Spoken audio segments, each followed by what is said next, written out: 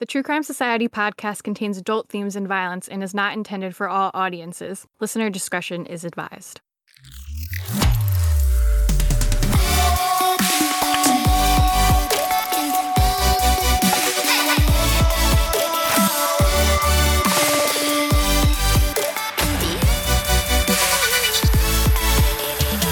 What's up, guys? Welcome to another episode of True Crime Society podcast with Stephanie and Olivia.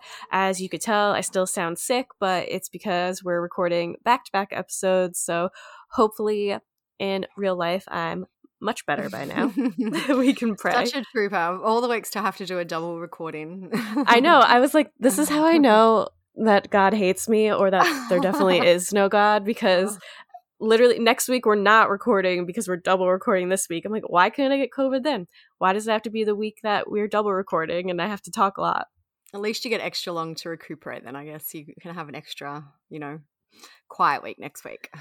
Yeah, or like I can do something fun because I'll be better.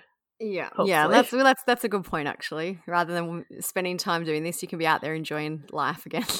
Enjoying my fulfilling life. Hopefully I won't have long COVID and still be suffering. Oh, surely not. Surely. It's your time's coming, I feel like. You're going to be all good. Oh, you know what I didn't talk about last time? That last time, when we last recorded 10 minutes ago. 1 hour ago. I got a call today that my wedding dress is ready to pick up. Exciting. How exciting. And I mailed my first international mail to Olivia, my save the date, and she got it. It was successful. I was very nervous because I didn't know how to do it. So exciting. So exciting. Yeah, so hopefully it all works out and you can make the big trip. Yep, fingers crossed. I've got my flights booked. Just need everything to line up so we can get there. And for the airports to stop being such a fucking disaster. I know. I probably shouldn't even really talk about it, but I'm so nervous about our flights being cancelled for this trip that we're going on. Only because the day that we get back, this is a whole mum story, so people might tune out. But the kids' school asked me to be in charge of the bake. It's a bake sale essentially for their fair that they do, like a fete. I don't know, what do you guys call them? Like a fair? Do you have school fairs there? I don't know. I mean, they do little bake sale type stupid things. So they do this once a year and they do stalls, rides, food, all that. So anyway, they've asked me to be in charge of the bake sale. So I've had to coordinate 150 bakers. So it's been really fun. So we get back on the Saturday and then this thing is on the Sunday. So I've had to enlist this other lady to help me just in case my flight is cancelled. So anyway, I'm just hoping for the best. I just need it to all run smoothly. That's it. Well, hopefully it does. Yeah, fingers crossed. Anyway, nearly there. By the time this comes out, we'll know, I guess, right? Yeah. we might have a crazy update in the next episode. Yeah. Are the flights as bad in Australia as they are here? I always hear about them getting cancelled constantly here and being crazy. Well, so I'm a member of this Facebook group because our main airlines here are Qantas and Jetstar. Jetstar is the low cost version of Qantas. Qantas is our main national airline. So my friend added me to a group and all I seem to see is my flight's cancelled. But then I found this website last night where it actually tells you the stats of because obviously most flights are regular, they happen every day or every however many days a week. So I found this website that tells you the on-timeness of your flight for the last 2 months, and neither flight has been cancelled once, which is good. Some of them have been very late, which I do not want, but over they're about 50% on time, so I figure that's all right. Not terrible. Hopefully I'll be one of the 50%. But yeah, it's just crazy here. I don't know if it's due to staff shortages or cost cutting or both, but it seems like there's a lot of airport and flight issues at the moment. Yeah, I think here they're saying they just literally don't have enough staff for the flights. We were so lucky with our America trip that everything was perfect. Nothing went wrong. But I've just heard so many disasters, people whose 10-hour flight has now turned into a 65-hour flight because they have to go via Taiwan. And I'm like, oh my God, imagine doing that with kids as well. That would be a disaster. No, I couldn't even do it just myself. No. So this is only a 1 hour flight. So, if worse comes to worse, we can drive it because it's an 8-hour drive. I'd just rather not. But yeah. Anyway, hopefully it all goes well. Hopefully by next year it'll be better, so you can have a nice trip here and we can have fun at my wedding. Woohoo! Have to start planning my outfit. Oh my God, yeah. Same. Just kidding. All right. Well, since we've already talked enough to each other today, we'll just get right into it. So this episode, we're going to be talking about Debbie Collier, which is, if you follow us anyways, you've definitely seen us posting about it. It's a case that's going on right now, so who knows? We'll probably have to record an update at the end because something else will surely happen. But it's a very weird case about this mom in Georgia. She went missing, but no one even knew she was really missing at that point. And she went to Dollar General, but then she Venmo'd her daughter like over $2,000 saying like, they won't let me go. There's a key here, XYZ. So it's a weird case. A lot of people have a lot of questions about it. So we're going to get into the full story. Was that a good enough vague summary? Yeah, that's perfect. Yeah, Christine, investigators are calling this case complex, and certainly they have a lot more to do, but this new revelation video is clearing some things up. This is Debbie Collier walking into a Family Dollar in Clayton, Georgia on Saturday, September 10th. It's just before 3 p.m., only hours before Collier's husband reported her missing. In this security camera video, you can see her picking up several things, including a rain poncho, a tarp, paper towels, and a torch lighter. The Habersham County Sheriff's Department says this clue is crucial. A spokesman tells Fox 5 News all of those items were found here at the crime scene the next day, next to Collier's nude body with burn marks on it. They didn't know how they got there. Now they do. Also, they now know Collier was still alive at 3 that afternoon. But here's the added twist. In a statement, investigators say over the weekend, Collier's daughter, Amanda Bearden, told them she was at the Clayton Family Dollar that Saturday. A review of security video and interviews so far hasn't backed that claim up. Okay, so we'll start with our background on Debbie. She was a 59-year-old woman, and like we said, she was found dead in Athens, Georgia, and this happened on September 11th, 2022. Debbie lived with her husband, Stephen. Her daughter is Amanda Bearden, and she lives nearby with her boyfriend, who was a former amateur MMA fighter named Andrew Geigrich, in a house that is owned by Stephen, the stepfather. So Debbie also has a second adult child, and his name is Jeffrey Bearden. A lot of names right there, but I'll remind you who they are as we go. So before Debbie died, she worked for years as an office manager at Carriage House Realty, and the last time that Debbie was seen alive by Stephen was on September 9th, 2022, which was a Friday. He later told police that he had seen her at about 9 p.m. when he went to bed, and the couple slept in separate bedrooms just due to snoring issues, and when Steve left the house the next morning, he must have assumed that Debbie was just still there because her car was in the driveway. So the car that was in the driveway was a rental vehicle because Debbie's usual vehicle was in the shop. So the rental was a 2022 Chrysler Pacifica.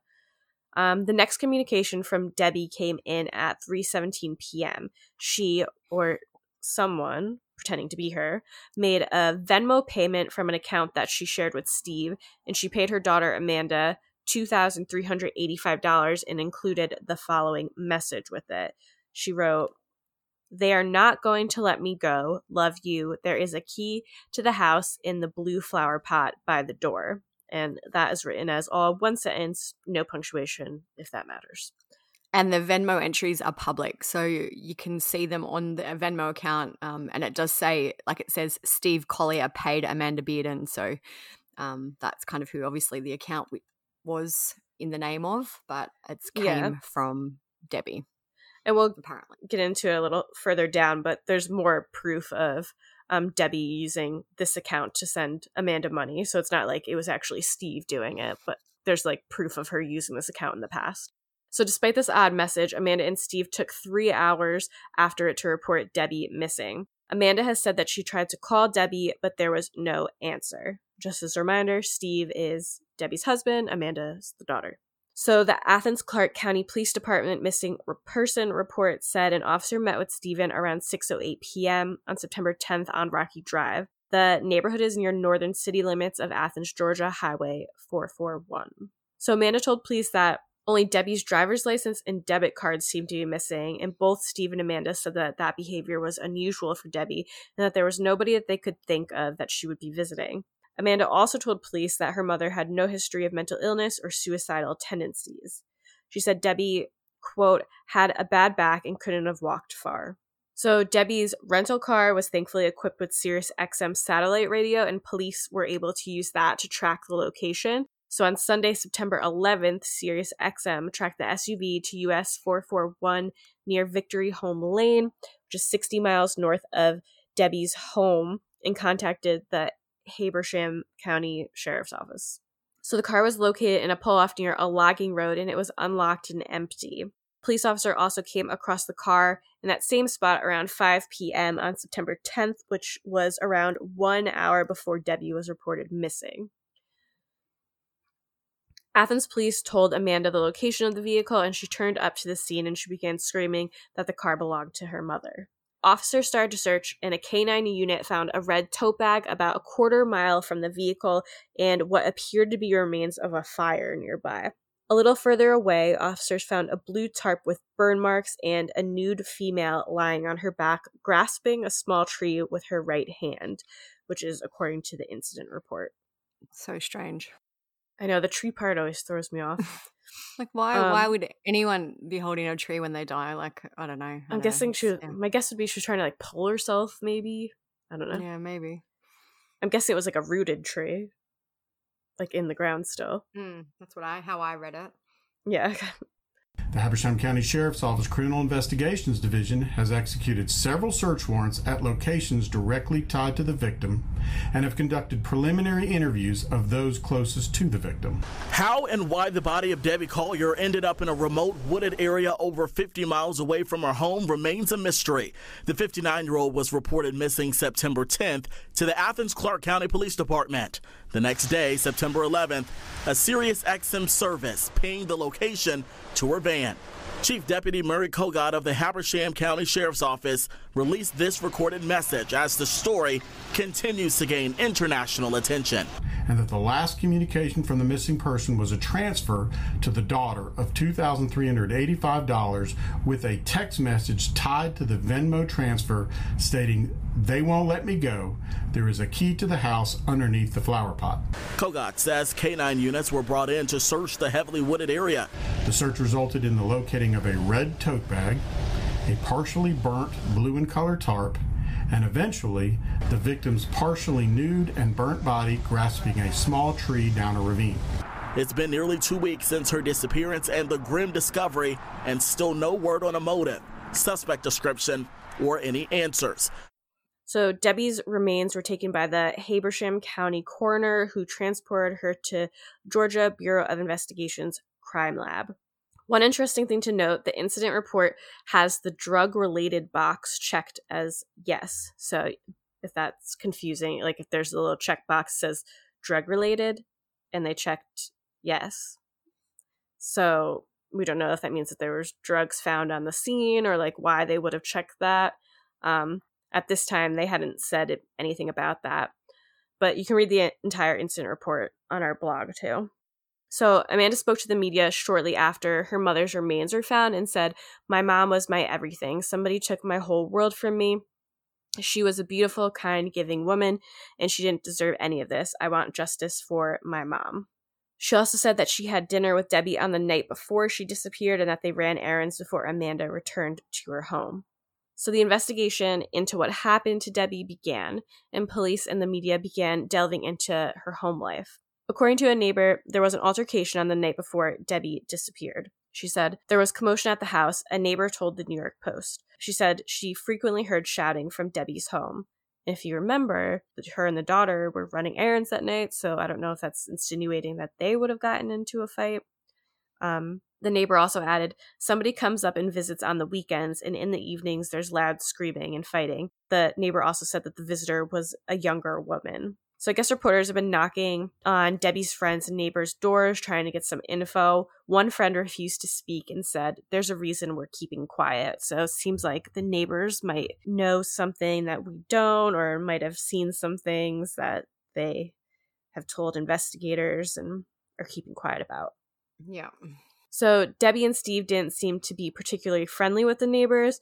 One of the neighbors said, when we would get together out here on the block for a cookout, they never participated. They said they didn't come to no get-togethers, and some locals said they didn't even know their names. Which, to be fair, like, my neighbors are all fine and nice, but, like, if they were having a cookout, I wouldn't go. Yeah. Like, I feel like in this situation, you're like, oh, weird, like, why are they antisocial? But realistically, let's think about it. Like, do any of us want to hang out with our neighbors usually? Probably not. Yeah, exactly. Like, I feel like some people do and some people don't, and it's not unusual either way. Yeah, I'm not one of those people. On September 21st, which is 10 days after Debbie was found deceased, the Habersham County Sheriff's Office said that there was no evidence of either a kidnapping or suicide. They also gave an update that said a search warrant had already been executed at locations tied to the victim, and that interviews had already been conducted with those closest to the victim. So on September 22nd, Amanda's boyfriend, Andrew, spoke to the media. He said that their phones had been confiscated by police, and he feels that they're being looked at as suspects. He said, they haven't really told us anything. They've interrogated all of us. The people who are closest to her are kind of looked at as suspects right now. He said, it's weird. I feel like the sheriff's department may have some leads, but they won't tell us anything. He also spoke about the last time he saw Debbie. He said, we came back Thursday. Her mother brought us lunch Friday, and then Saturday is when she went missing, which seems to contradict what Amanda said about them running errands and having dinner on Friday. So, not sure what's going on there. He also said, we have no clue what's going on. We've pretty much just been sitting at home watching movies. He really needs to be quiet. I know, he's one of those people that loves to talk. And we'll get into more of how he loves to talk later.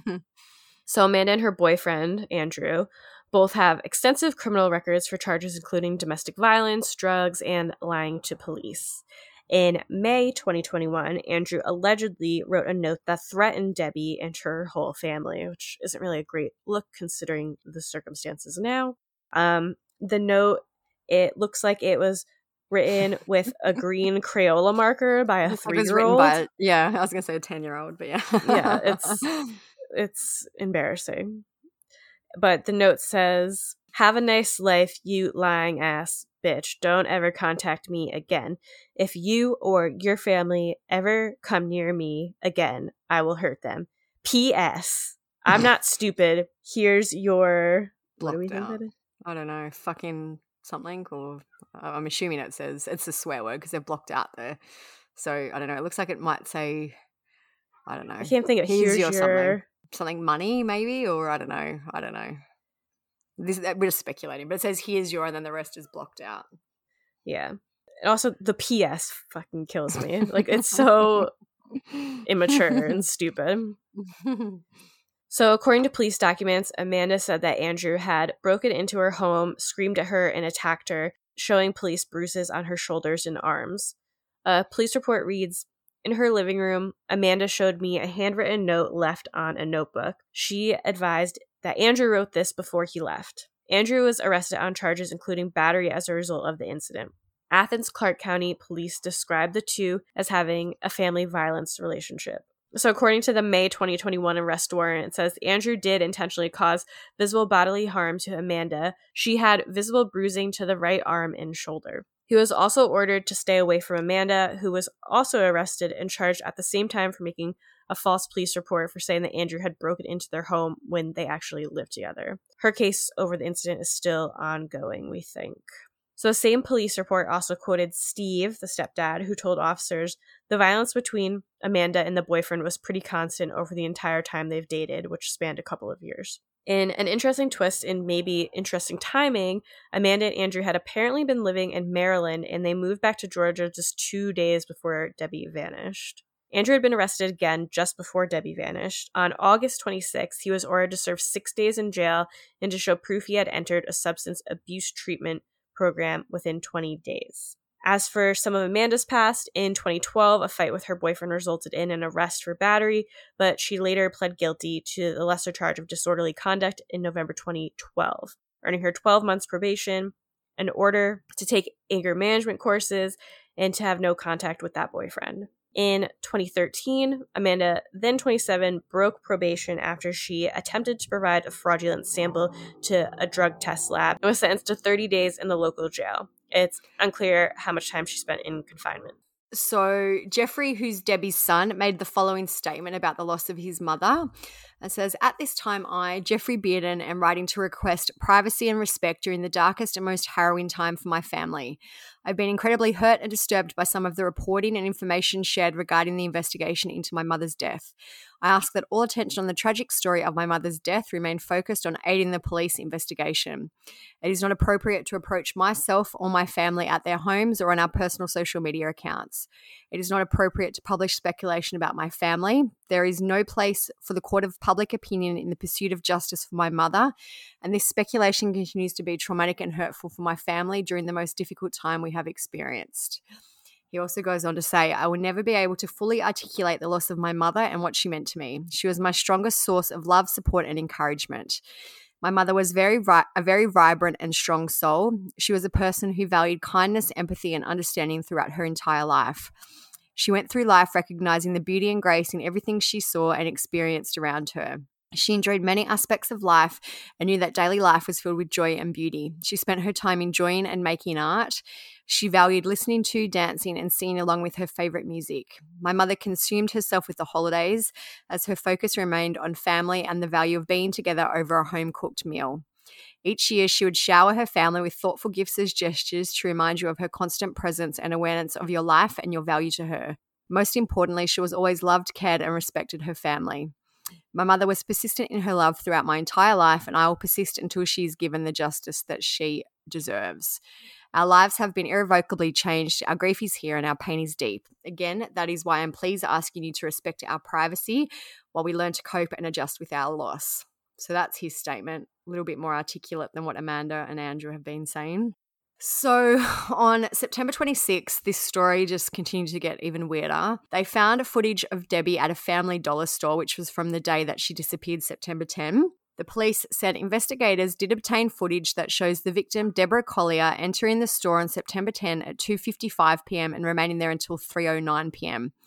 In the video, the victim appears to be calm and not in fear of anything. All video footage obtained from the store and surrounding businesses reflect that she was alone in the van at the time she visited the store. So while she was in the dollar store, she purchased a rain poncho, a refillable torch lighter, a 2-roll pack of paper towels, a tarp, and a reusable tote bag. And they confirmed this by getting a copy of the receipt as well as looking at the video footage from the store. So they said this information allows investigators to narrow the time of death to a window beginning at 3:09 p.m. on Saturday, September 10, to the discovery of the body on Sunday, September 11 at 12:44 p.m. So just for some context, the Venmo that she apparently sent to Amanda was sent at 3:17 p.m., which was just 8 minutes after she was in the Family Dollar. And by then, she was already in the area where her car was. So she left the Family Dollar and she drove to the place where she apparently sent the Venmo, all while she'd been alone in the car 8 minutes before. So I don't know. It's so strange. It's like, and then it also seems like she bought stuff that, like, is that what was at the crime scene? Like the tarp and like there was fires, the torch and the bag. The lighter. Yeah. Anyway, we can talk about that more in theories, but it seems like basically she was alone when she purchased the things that were used in her death, essentially. And she was probably likely alone when she sent the Venmo message, which indicates that she was kidnapped when she possibly wasn't. So I just don't understand. I don't know why this is confusing me. When would she have been potentially kidnapped? Like immediately after leaving? That's what I mean. Like, and if she was already... Yeah. Did they say she was waiting in her car for a bit at some point? Yeah. So she was in the car. I'll just see if I said that in the thing. I think you said it further down. Well, yeah, she was in the store until 3:09 and the Venmo was sent 8 minutes later. So by that time she'd already left the parking lot. Was in the area where her car ended up being found. It's just very quick timing if she was abducted, for someone to abduct her and for her to decide that they're not going to let her go. And she would have had to have stopped somewhere else for someone to abduct her. Like, yeah. Unless, how do you get abducted while you're driving? Exactly. And surely if they have all this footage and they said surrounding businesses, if there was an abduction, you would think that would be very obvious. So weird. So just as kind of a side note before we get on with the story, Debbie in the past had posted a lot on social media. In 2020, she did post some photos of herself with a black eye on social media. It's quite like a graphic-ish photo. The injury looks bad. Her eye is all scabbed and bruised. I don't know, I guess you can take from it what you will, but she said that she face planted on the sidewalk in December 2020. So she had some significant injuries from an apparent fall back then that she I feel documented like it on looks social worse media. than that, but I don't know. I feel like, could you really get that much of a black eye if you landed on your face? Like, wouldn't you land more on your nose as well? Why is there no bruising? Unless she landed on like the side of her face, but I don't know. Yeah, it doesn't seem like it lines up. It looks like what would happen if you got punched in the eye, essentially. Yeah. But, obviously we don't know what happened. There is like a little scrape above it, but I don't know. So as we mentioned before, the Venmo payments that Debbie had been making via Steve's account are public. We've got some screenshots in the blog. Like it says things like Steve Collier paid Amanda Bearden on August 2, and then like the thing says to Amanda from Debbie. Steve Collier, who was probably Debbie, paid Amanda for a battery on August 8.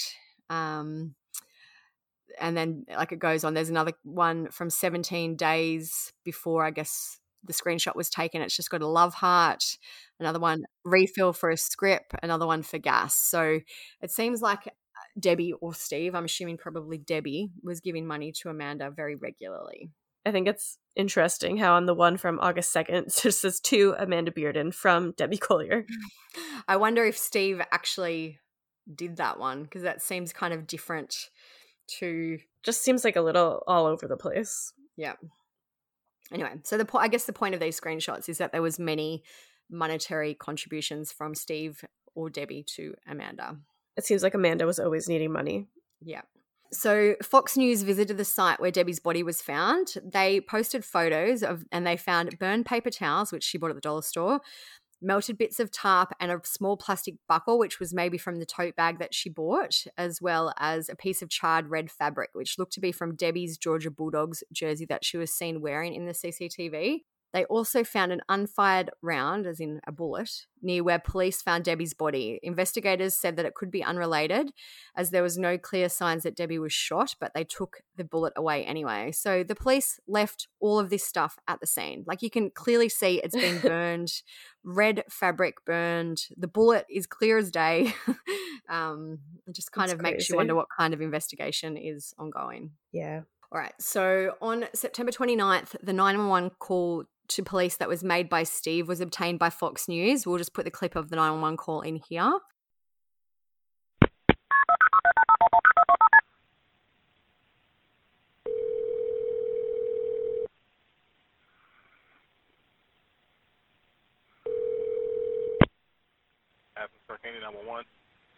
Yes.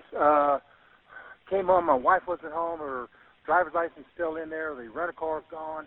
And her daughter's here. And we were kind of worried about what's happening and where she's at. I was wondering if you could send somebody over here. Okay. Does she have any medical issue? Does she have like Alzheimer's or something like that? No. She's 59 years old. No, she has no medical issues like that. And according to her daughter, who went up and her purse is still here with her driver's license. The only thing is the phone is gone, and she sent her daughter a text about 2 hours ago saying they won't let me go. Whatever that means, we don't know. And I've been gone all day parking cars for the football game, and that's where we're at. What's your address, sir? 435 Rocky Drive, Athens, Georgia. You said 435 Rocky Drive? Yes, it's right next to Sandy Creek Park.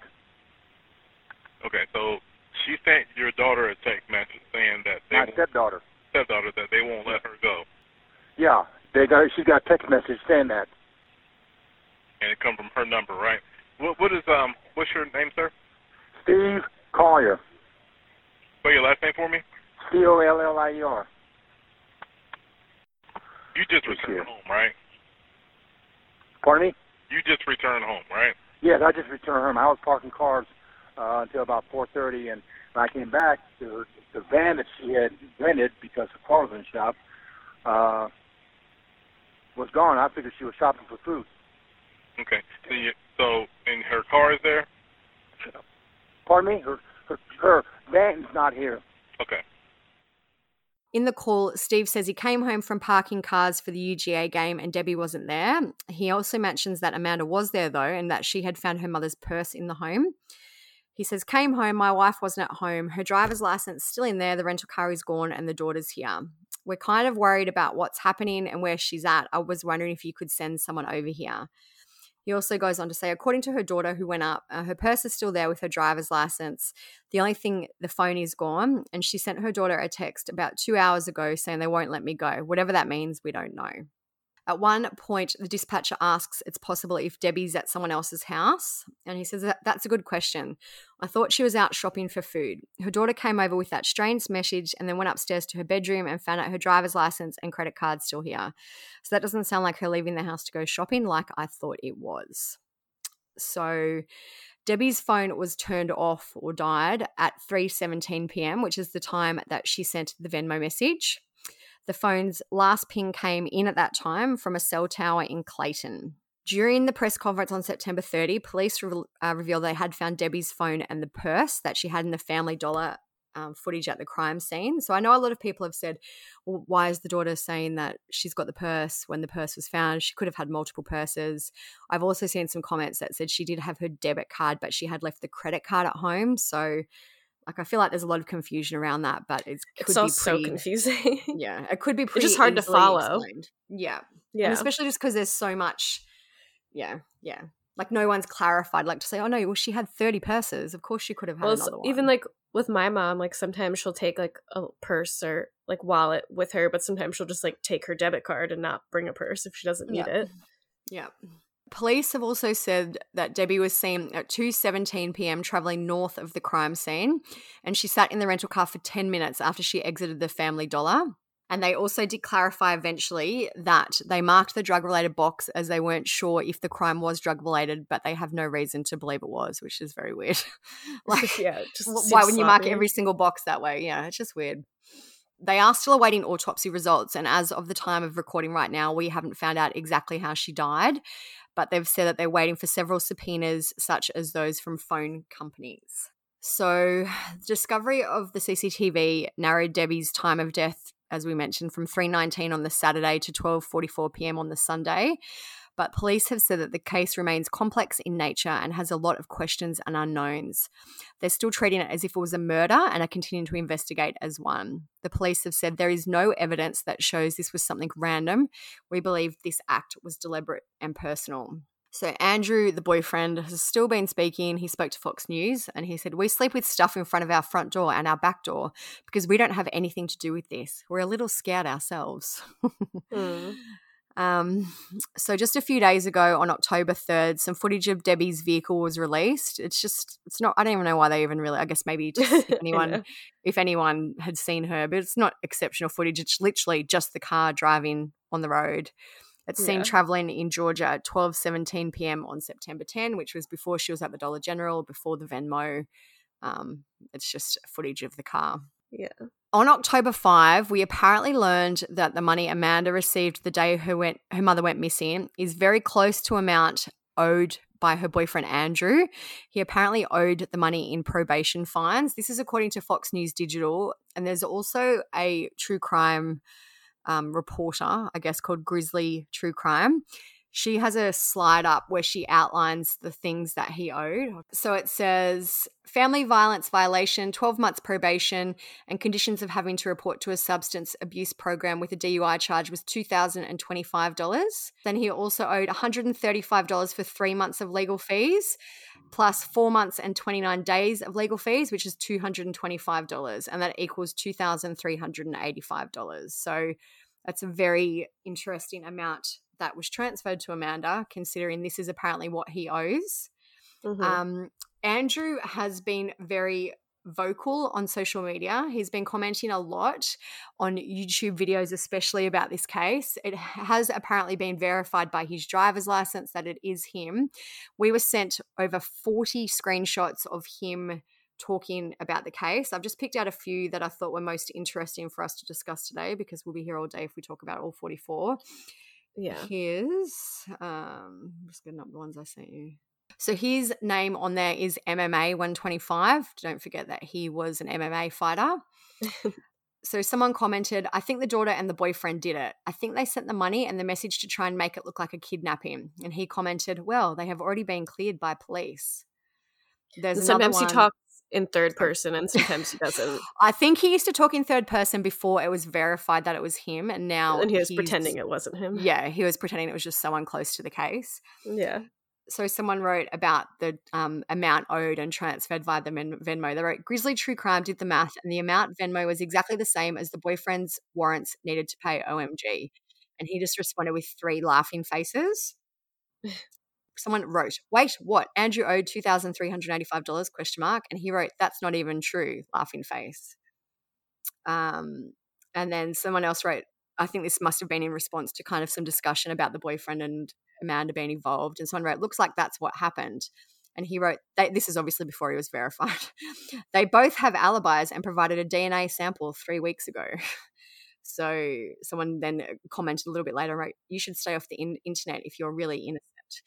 So all the comments he's made are along those lines, as in they have an alibi, they've been cleared.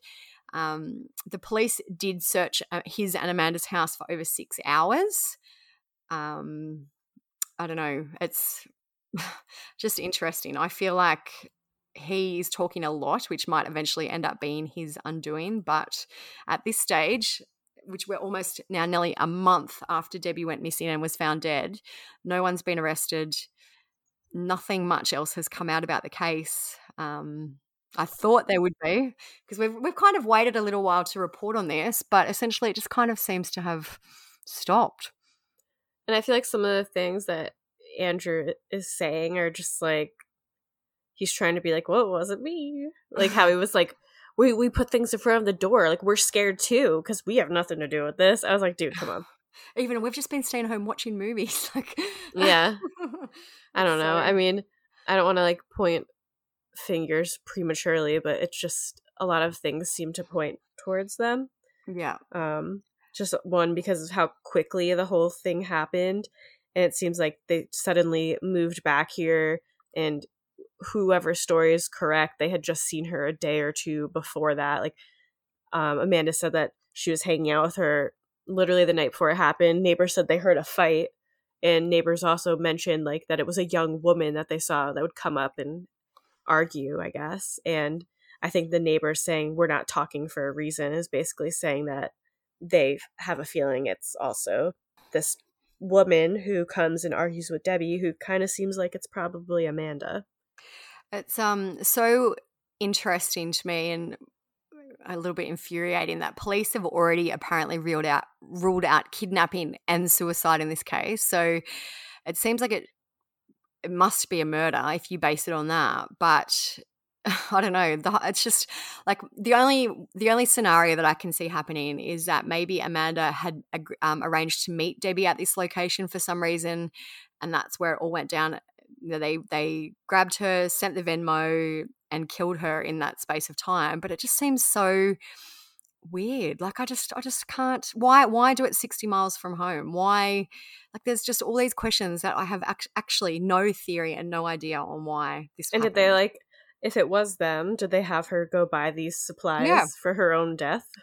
There was a theory, I know, that Debbie may have bought the supplies because she was going to a tailgate party like the tarp, and that's why she was wearing the Bulldogs jersey and things like that. But why would she be purchasing things 60 miles away from where she lived? It's just, I don't know. I just can't even. I feel like the most obvious scenario is it was probably Andrew and Amanda. There's an article parts that still don't like totally make sense either. No, and there's an article that's just come out, and it's basically said that this seems like it was personal and targeted, and it was likely by someone she knew, especially if it wasn't her who sent the Venmo. They knew where the key was. You know, they knew that this amount of money was going to be important to Amanda and Andrew, possibly. It's I'm also curious if the amount of money that she sent with the account that was coming from, was that all the money in the account? Like what would make her choose that dollar amount? Or was she just being like, here, like I'm going to die, take all my money? But it seems like it was an account that she shared with the stepdad. So I don't know why she would have been like, oh, if I don't send this money to you now, you won't have access to it, you know? And then the other thing is that the timeline indicates that she sent the Venmo when she was in the parking lot. So I don't know. I guess another possibility is that maybe the Venmo was available on another device. I don't know. Like maybe it could have been sent from somewhere else, not sent by Debbie while she was in the car park. Maybe Steve actually sent it. No. I don't know. It's so confusing. So confusing. And especially because if there was no evidence of kidnapping, this message was obviously sent to insinuate there was a kidnapping. Why? Like, it's just, I don't know. I'm so confused. But it's like she clearly had to have been kidnapped in some capacity to end up dead in the woods, you would think. Yeah. And why, like the other thing is too, why was she naked? Like, I don't know. I was going to say my initial theory on this was that it was a suicide or a mental break. And that would explain why she gave the money, like why she was kind of acting strangely. But then it also doesn't, like, how did she die? Why was she naked? Do you know what I mean? Like, yeah, I wonder what her actual cause of death is. Yeah. So, and it's been a month now and they still haven't released it. So it'll be interesting to see what does come out before this episode released, if anything does come out, or if they keep it close to their chest, because maybe the investigation will still be ongoing. Yeah, it's super weird. And other things like, you know, there's all the questions about if she was under duress, if someone said, you need to go and buy this stuff and you need to meet me here, why didn't she tell anyone at the Dollar General? She was alone. There was no one in the car. Like, I feel like she had a bunch of opportunities to ask for help and she didn't. Yeah. And they said she didn't seem like she was under duress. No. And they, like, this is an article. It says, Debbie had every opportunity if she sensed she was in danger or was purchasing those items under duress. She could have reached out to the cashier, got her attention, dropped a note or anything, but she did nothing. She was not looking about in a scared or paranoid manner. And one other kind of interesting thing too is what was she doing for 10 minutes in the car? Who was she talking to? Yeah. Who was she talking to? Like, I feel like that will be a key part in this case that they haven't released yet. Yeah. I'll be very interested to hear what happened. Me too. So that is kind of it up to date with the case and everything that's been released as such. I'm hoping there'll be an update and we might just have to record, but who knows? I don't know. That no one seems to really know much what's going on. And if you're still confused, don't worry, we are too. Like, it's just confusing. It's not even like we're explaining it poorly or anything. It's just confusing. It's not our fault. We've just explained what there is. Yeah, it's just, even if you have it all laid out in front of you in writing, like in a diagram, it's still confusing. Yeah, definitely. So that is it for Debbie's case, I think, for now. I feel like it's been a while since we've actually done any case updates on other episodes that we've done, but there have been two big ones that we just wanted to mention quickly. The first one is about Letitia Stauch. She is the woman who is accused of murdering her stepson, Gannon. We've been following his case forever, ever since it happened. She's been in jail for a long time awaiting trial. She keeps pushing it back. She's basically being the worst. In September 2022, she filed a lawsuit against El Paso County for alleged mistreatment that she has apparently suffered while she's in jail. This is kind of a summary of the suit from kktv.com. It says claims made in the lawsuit by 39-year-old Letitia Stauch ranged from medical neglect while in the county jail to rights violations such as lack of kosher food. She's also suggested that she has been late to court in the past because she wasn't able to get toilet paper and that she is pissed off that there was no air conditioning in the jail transport van. First, our top story this half hour, an El Paso County woman accused of murdering her stepson has now filed a civil lawsuit in federal court claiming she was mistreated in jail. Letitia Stauch wrote a 13-page letter to the court claiming her civil rights were violated. I went through the complaint today. Here's what I found. Stauch claims she was mistreated in jail by not receiving kosher food and says she was neglected for medical care. The complaint names 2 El Paso County sheriff deputies, a medical provider in the jail, and a food service provider. I spoke with Stephen Longo. He's an attorney in Colorado Springs who says this could present some issues in Stauch's trial for the murder of her stepson, Gannon. Currently, the court is awaiting the results of a mental health evaluation. Longo says this could pose some challenges when it comes to determining her sanity. Well, it presents awful. It's generally a complex area of law, and it's decently articulated in the complaint. Longo adds the complaint could come across as backtracking for the defense, as Stauch has pleaded not guilty by reason of insanity. Her whole lawsuit and her handwritten notes are online. I'll put them in the blog. I suggest you all have a look because she's such just a Karen. Yeah, a Karen, an absolute Karen. The whole document is, I'm just opening it up, 20 pages. Her whole lawsuit is 20 pages long. Goes in, I'll just pick out some of the most interesting parts to read because we don't want to read the whole thing. It's just loading, sorry. So she says, my First Amendment right was violated by means of my kosher diet. Inmates sign an agreement stating they will adhere to policy and follow their kosher diet guidelines to avoid interruption of meals and services. She has expressed several concerns of the meals not being wrapped appropriately and items that were not kosher approved being placed on our diets. So this is part one of the thing that basically it goes on and on. I advised deputies they were not providing kosher meals while at court and that eating the, quote, sack lunches were a violation of our kosher signed policy. Then she gets to the medical neglect, the 8th Amendment. It says, I was arrested in March 2020 and upon intake I signed an ROI and explained my extensive history with stomach issues. I suffer from severe IBS with symptoms present 12 or more days a month. Leaky gut, abdominal pain present 15 or more days a month. Something, bleeding, blood in stool 7 or more days a month. Swelling beyond normal range. The presence of knots in my stomach that one can feel in constant pelvic pain in my stomach listed, blah, blah, blah. She goes on saying she was prescribed all these certain things. She has notes on all the times her stomach was bothering her. Even she goes into more about her kosher violations. She said that she was served smeat, which I haven't heard about, but that's apparently a processed meat with non-kosher items in plant ground pork. They will claim no pork touched this meat, but the meal was a violation and contamination of non-kosher either way. I wonder if she was kosher before she went into jail. I was wondering that too. I suspect this may be because she knows it's going to be difficult for them. So she's not very kosher to murder your stepson either. But yeah. She also has documented all the medical professionals that she's seen. So she says she's seen a doctor, Jane Doe, described as about 5'9", long, dark brown hair, medium built, white, fair skin. And there's this one. So she also claims that the nurses and doctors would hide their badges from her. She said, I've sent grievances, spoke with several medical staff members to include but not limited to Heather, Danielle, Maggie, and several other Jane Does who hide their badges inside of their clothing or who turn it around. So she's really, everyone's got it against me. Everyone's There's out another for one. me. Spoke to Jane Doe nurse who had her badge backwards and refused to give name. Yeah. And then she talks about how she must be such a nightmare. Had blurry vision because of all these things that they've done to her.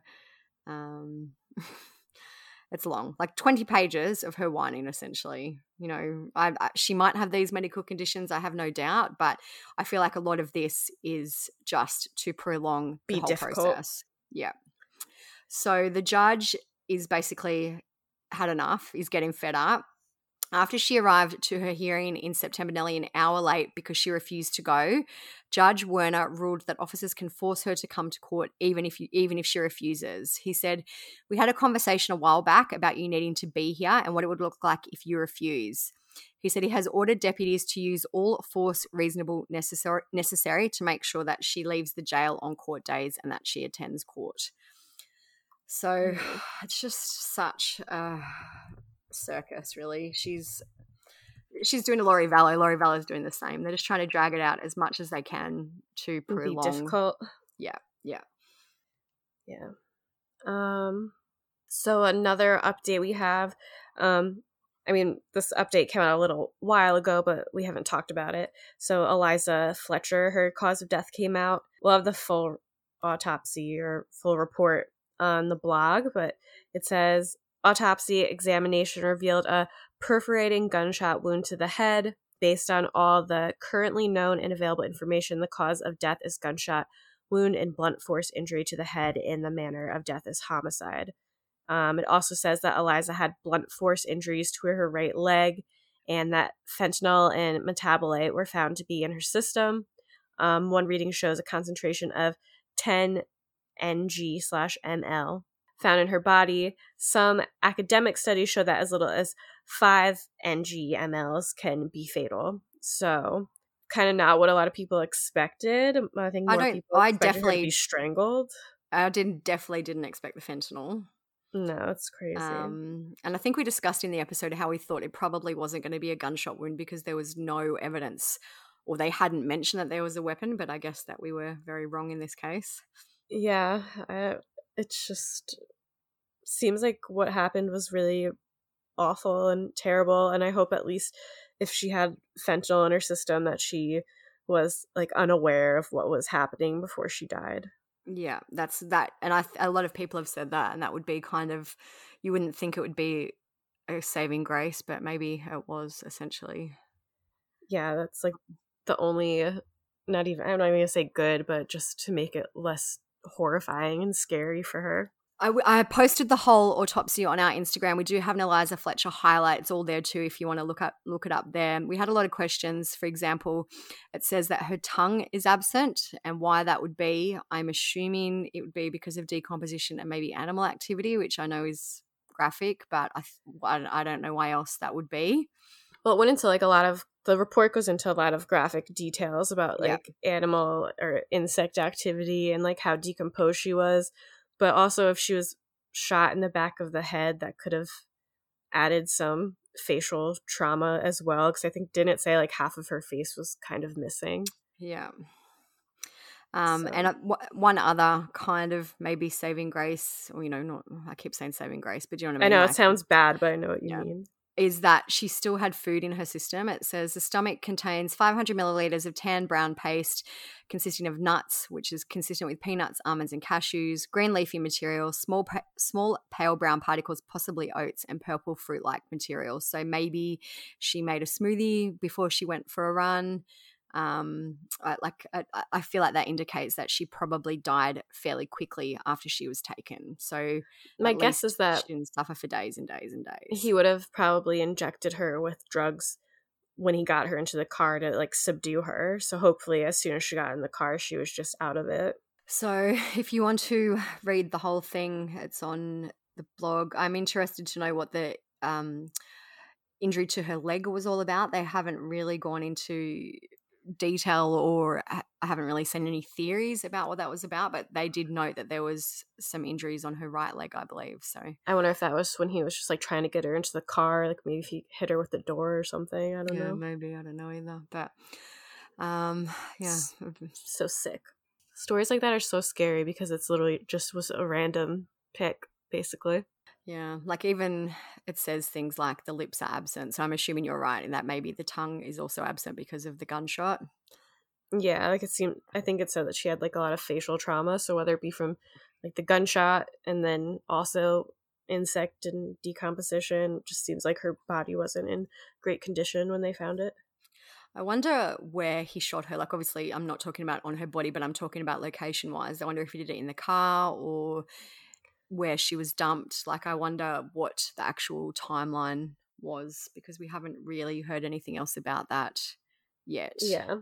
My guess would be he drugged her in the car, drove to wherever, did whatever. I don't think it says that she was sexually assaulted, but I don't know if that'll be the case. It does say that she wasn't wearing any pants, I believe. I think even we might have discussed that in the episode that the pants were found near her. Her shorts were found near her.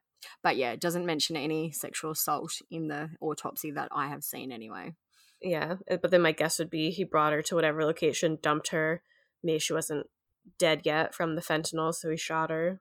Yeah. That would be my thought. So, yeah, a very horrific update for that one. Yeah. So that is it for this episode. Everything will be on the blog. We'll link all the reports and documents and pictures and everything. And if you're confused about Debbie's case, it might be easier to read it out in writing. So check out truecrimesocietyblog.com. You follow us on Instagram at True Crime Society. And my Instagram is StephSum_. Olivia's is TCS Olivia. Follow us there to see what we're doing in our everyday exciting lives. leave us a review if you haven't already. You could do it on Apple and on Spotify, and share the podcast with all your friends, family, everyone you know, and check out our sponsors. If any of them sound interesting to you, you can always message us and ask us for the codes. I know sometimes it's easy to forget what they are, but we usually list them. We always list them in the show notes as well, but you can always message us and ask too. But I think that's it. Hopefully next time you hear me, I will sound less sick, but that's it. It's always so loud. This is why I want to move. All right, so thanks for listening. Be nice to each other, and peace out. See ya.